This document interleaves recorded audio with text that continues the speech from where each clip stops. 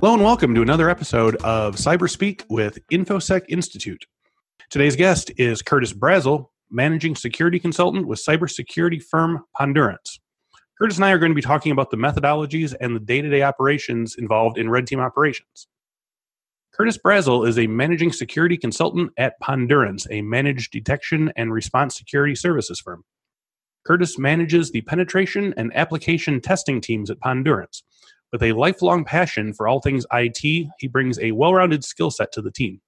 His prior roles include professional experience as a database administrator, systems administrator, senior security analyst in a global SOC, and a lead digital forensics investigator and malware analyst. Curtis has created his own intrusion detection and response platform in his free time and loves to tinker with innovative ideas. He also likes spending time with his family and being outdoors. Curtis, thank you for being indoors with us today. Yeah, thank you for having me. Well, before I get into your history and so forth, I'm curious about this in your bio here. Tell me a little bit about your intrusion detection and response platform that you've been building in your free time. Yeah, so I created my own little company based on the idea of taking some open source tools and routers specifically, and trying to make like an intrusion detection platform for home consumers. So the idea was there was a remote security operations center that responded to threats that you would see over the network, and then be able to respond to those and help people that had malware infestations on their Internet of Things devices or their PCs and what have you.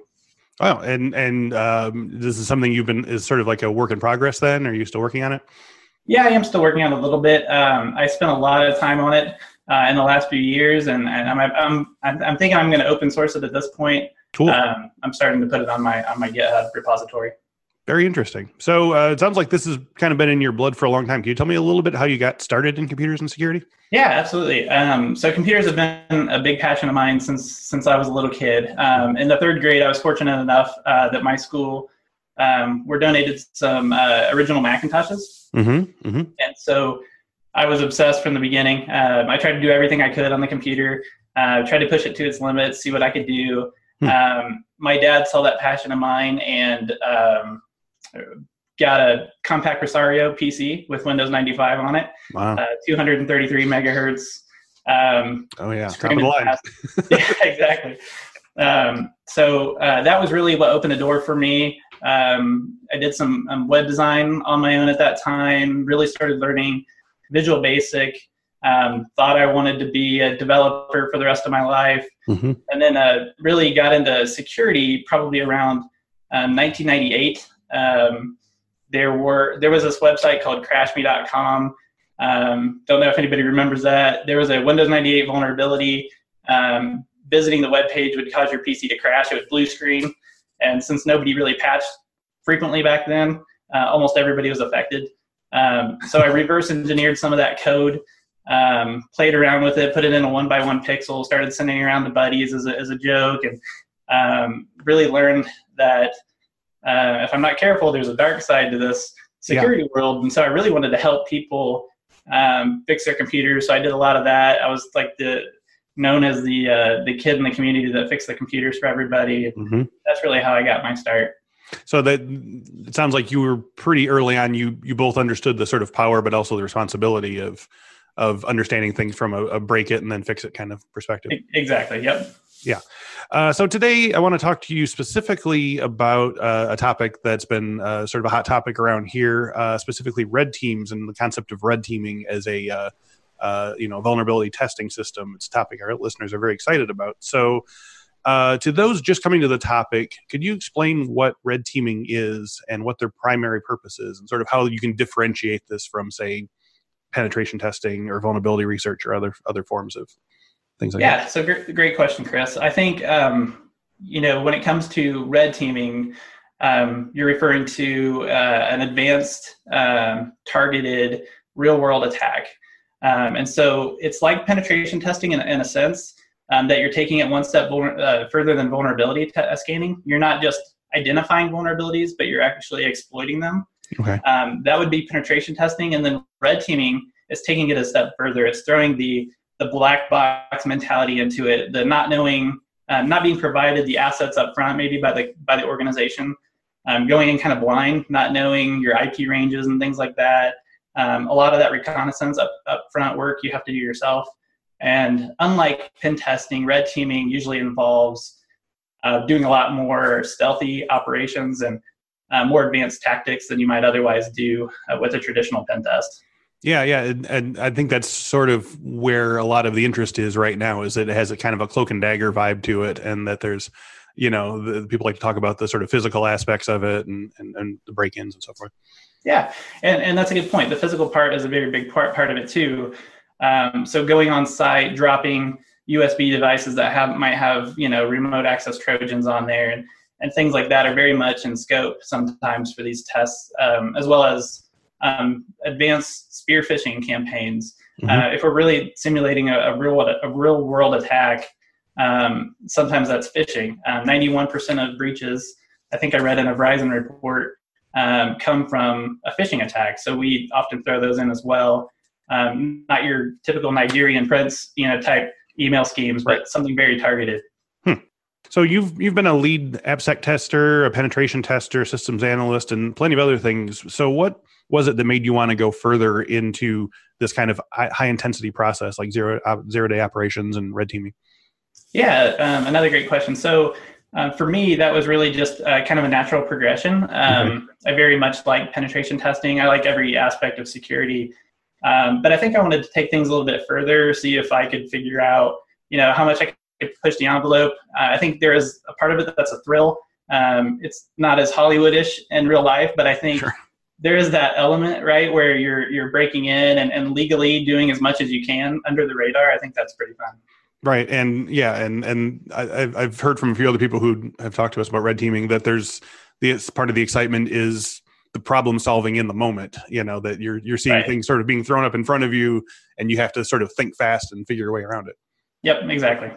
So since red teaming as a process is by nature quite secretive and a lot of what we hear about it is hearsay and, again, sort of has a Hollywood vibe to it. Let's start at the beginning. So what makes a good member of a red team? Like if you're putting a red team together, what qualifications and skills are you looking for?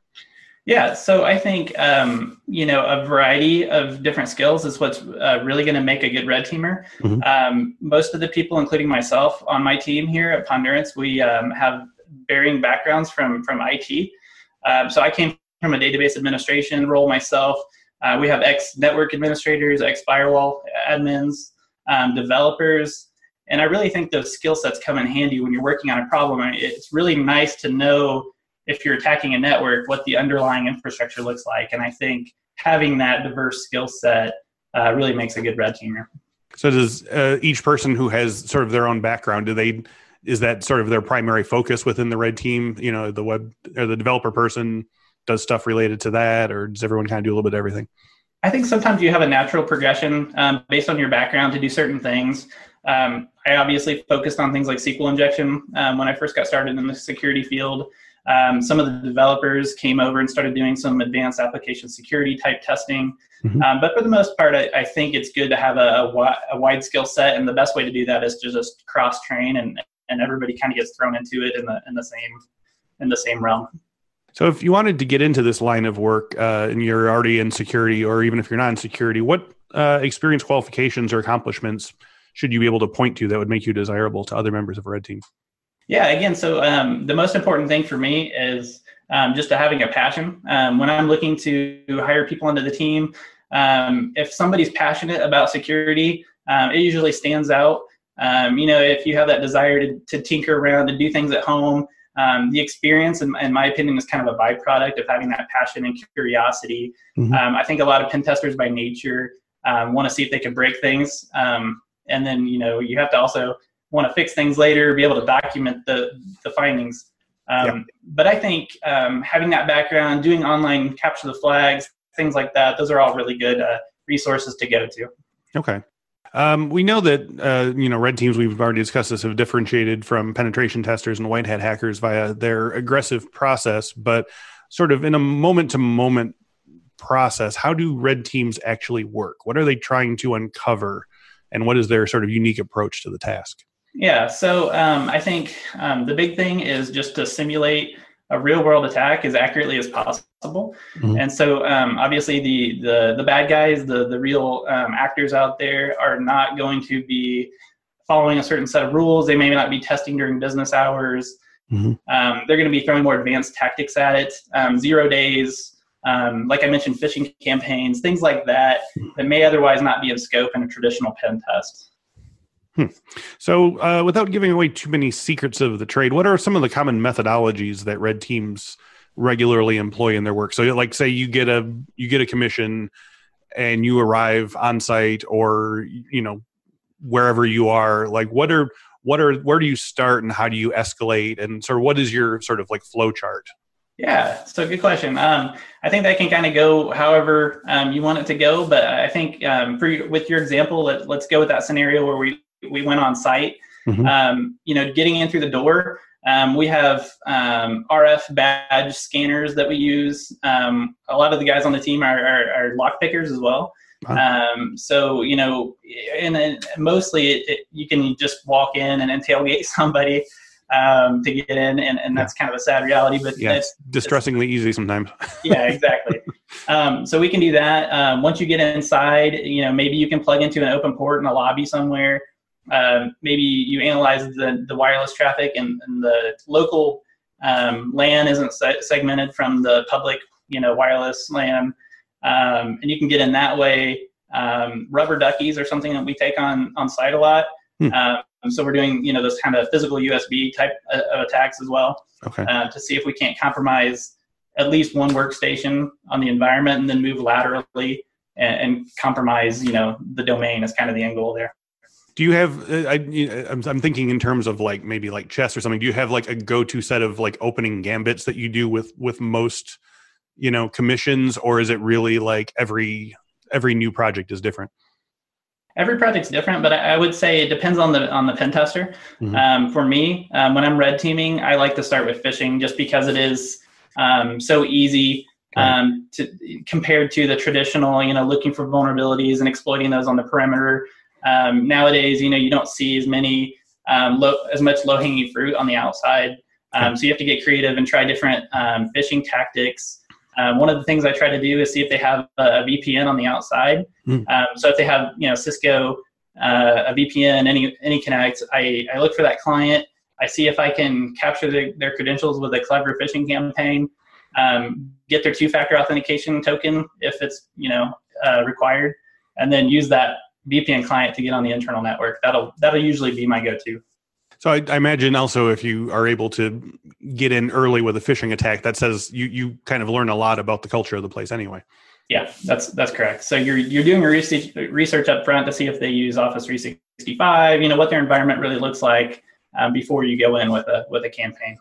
So what kind of companies employ red teams to try and attack their defenses? Like what level of security should a company already have in place before they decide to sort of bring on the atom bomb here, such as it were? Yeah, that's a really good question. I think that in my experience, all companies should eventually get to the point where they're red team ready, where they're in a position with a strong security posture where they can do some advanced red teaming activities. That's not for everybody right out of the gate. It depends on the security maturity of that organization. So if you have a company that's just now getting into security, maybe they haven't done any vulnerability scanning or they just started doing vulnerability scanning, I think it makes the most sense for that organization to start there, make sure they get rid of all the low-hanging fruit type vulnerabilities out there, and then kind of bring in the big guns when they're ready to do the red teaming. Is there a benefit to having like a red team on staff? I mean, obviously in like mega corporations, that's probably important, but is that overkill for most companies? It probably would be for most companies, I think. But I think, security's in layers. Security's, always needs to be improved. Nobody's hack proof. So I think if there is a security operations center or, an organization has their own pen testers, I think that's a great opportunity to come in and do a red team with a third party, with a fresh set of eyes to just look at it and see how an attacker would view the organization. I imagine this is not a one-time thing. How often do you think like an average company should incorporate these kind of things into their security posture, like red team? I think it depends. Depends on if the organization is PCI compliant or trying to be PCI compliant. There's requirements there for pen testing. Red teaming specifically, it just depends on the level of risk that the organization is willing to accept and kind of the risk tolerance. So I recommend at least annually, sometimes twice a year. Okay. But again, it just depends on the organization. So, we've already talked a couple of times about some fairly exciting things where you're sort of leaking your way into the building, or you're, getting onto a VPN, or you're leaving, drives or whatever. What are some no-nos in red teaming? How far is too far to get in? That is a very important question to ask. What are the ethics of this? Exactly. And I think it's very important to have that conversation up front. So one of the things I do with my team is require a meeting at the very beginning where we talk about the rules of engagement. So what's okay, what's not okay. Obviously, there's always a legal and ethical boundary there. So we want to be cautious of that. We're not going to do anything that's illegal. Okay. But it depends on the organization. Again, some organizations may be okay with picking locks in their server cabinets and trying to get in to the back end that way, whereas other organizations may not be comfortable with that, and instead they'd rather you come on site and do an escorted wireless assessment and see if you can take the pen test from there, the red team from there. It really just depends on the organization, but setting those boundaries up front is very important. Obviously, we don't want to do a denial of service attack. I don't know any organizations that want us to go in and affect the availability of the business. You don't want to take any systems offline or anything. Yeah, there's the illegality of breaking a window, and then there's the illegality of kidnapping a CEO. Yes, exactly. One might be a little farther than the other. So, so let's say we've gotten to the vulnerability here, or multiple vulnerabilities. Like, how often? First of all, on average, how long does it take to complete a full red team? It just depends on the assessment, but usually about 2 to 3 weeks of actual testing. Sometimes it can take a month or 2 at the most. Pretty rapid turnaround for the most part, though. And then you have to figure in there's time for the documentation, writing up the findings and everything. Sometimes that can take just as much time as the actual testing. That was my next question here. So you've broken the defenses either physically or technologically. How do you report your findings to the company? Do you offer prescriptive solutions that would prevent them getting in a second time? Yeah, so that's what we're really passionate about here. Obviously, we want to make sure that we're not just saying, here are your issues, go fix them. Yeah. We want to make sure that they are leaving in a more secure state than what we started in. So writing up those findings are important. If the findings are more of a critical type of severity, getting on a phone call and calling and waking up somebody in the middle of the night is not uncommon, depending on the context of that finding. If there's something critical on the outside of their infrastructure, and anybody on the internet, public internet, could go in and remote code execution on their servers, that's one of those wake me up type of phone calls. Otherwise, I think it's okay to wait till a status meeting to report that or write it up in the deliverable. Okay, so unless it's absolutely like a huge emergency right now, for the most part, you don't really report back to them until after the mission's complete. Correct. Yep. Okay. Why do you think red teaming has received such a boost in interest at the moment? I mean, I don't think I'm speaking out of school by saying that the last couple of years, like searches for red team operations and so forth have jumped up quite a bit. Do you think there's a certain something in the air, growing unease about the prevalence of major hacks in the news or something? That's a really good question as well. I think that from my experience, I like to believe that it's because organizations are becoming more secure over time. Those basic security practices, are being done. So you don't see as many patching deficiencies on the outside anymore. That low-hanging fruit I referenced, I feel like it's not as common as it used to be. And the threat landscape's changing a little bit. So there's a lot more security awareness training that's happening in organizations today. Yes. I feel like almost every organization at least implements that at some point in time. So I feel like organizations, as they grow, as they have their own intrusion detection systems and other kind of security systems in place, the next logical step is to test those systems. Let's throw a red team at it and see how it holds up in a real world attack.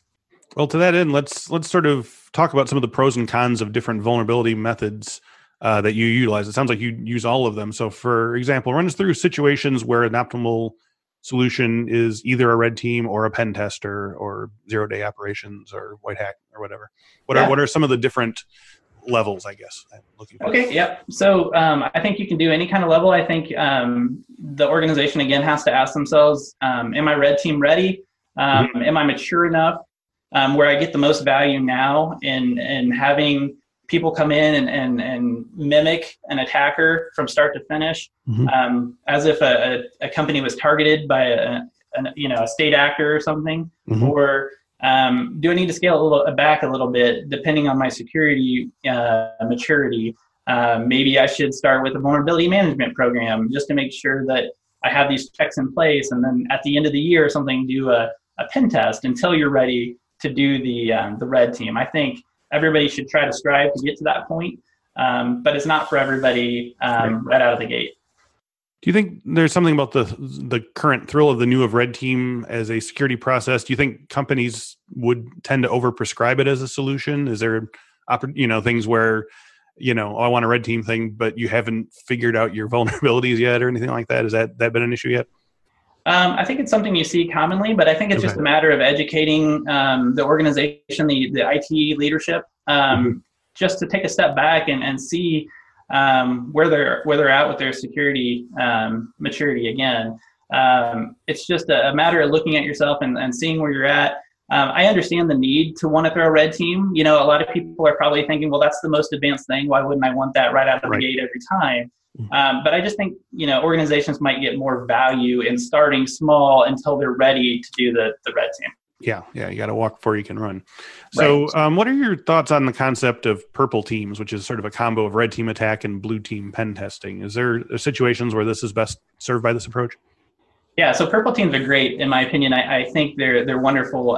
If you're fortunate enough as a red teamer to work in an organization where there's also a blue team, as with my organization, it's really an interesting opportunity where you get to work closely with that blue team and sharpen skills on both sides. So what I mean by that is, as we're doing a pen test or red team exercise, if we also have the opportunity to work with, our SOC or somebody else's SOC alongside that red team, you get to see if, you get to try to bypass their detection, which is really fun. And you get to try new methods and see if you can push that envelope. And then if you are successful, it's an opportunity to go back to the blue team and say, hey, I was able to get by you. This is how we did it. You really need to go back and put these detections in place so that if somebody does this again, you can detect them. So I think it's really beneficial to both sides. The red team gets to advance and try new techniques. The blue team gets to stay on top of emerging threats. All right. So as we wrap up today, tell me a little bit about Pondurance. What type of security solutions do you bring to your customers? Yeah, thank you. So Pondurance is based out of Indianapolis, Indiana. We are a security threat hunting and response company. We specialize in that. But we also do everything from business continuity to compliance to all the different security testing services my team provides, from your traditional pen testing to your red teaming, wireless attacks, application security, you name it, we do all of that. Oh, thank you very much. So as we wrap up today, what do you think the future of red teaming is? Do you think what will red teams and the companies that hire them have to do to keep steps ahead of hackers and interlopers? What are we going to have to keep sort of escalating things, or will there be new sort of methodologies in place? Yeah, I think you hit the nail right on the head. I think it's a constant game, cat and mouse. Okay. I think it's going to be one of those things where we're constantly having to stay on the bleeding edge of these new techniques, new vulnerabilities, because that's what the attackers are doing in the real world. And so I think it's important to stay on the edge of things. I think, obviously, like the rest of the security community, I think this is only going to increase. I think there's only going to be more demand for this. And like I said, as security organizations get more and more mature in their security posture, which we're seeing today, they're going to want more and more red teams done. Well, Curtis, thank you for joining us today. This was very informative. Yeah, thank you for having me.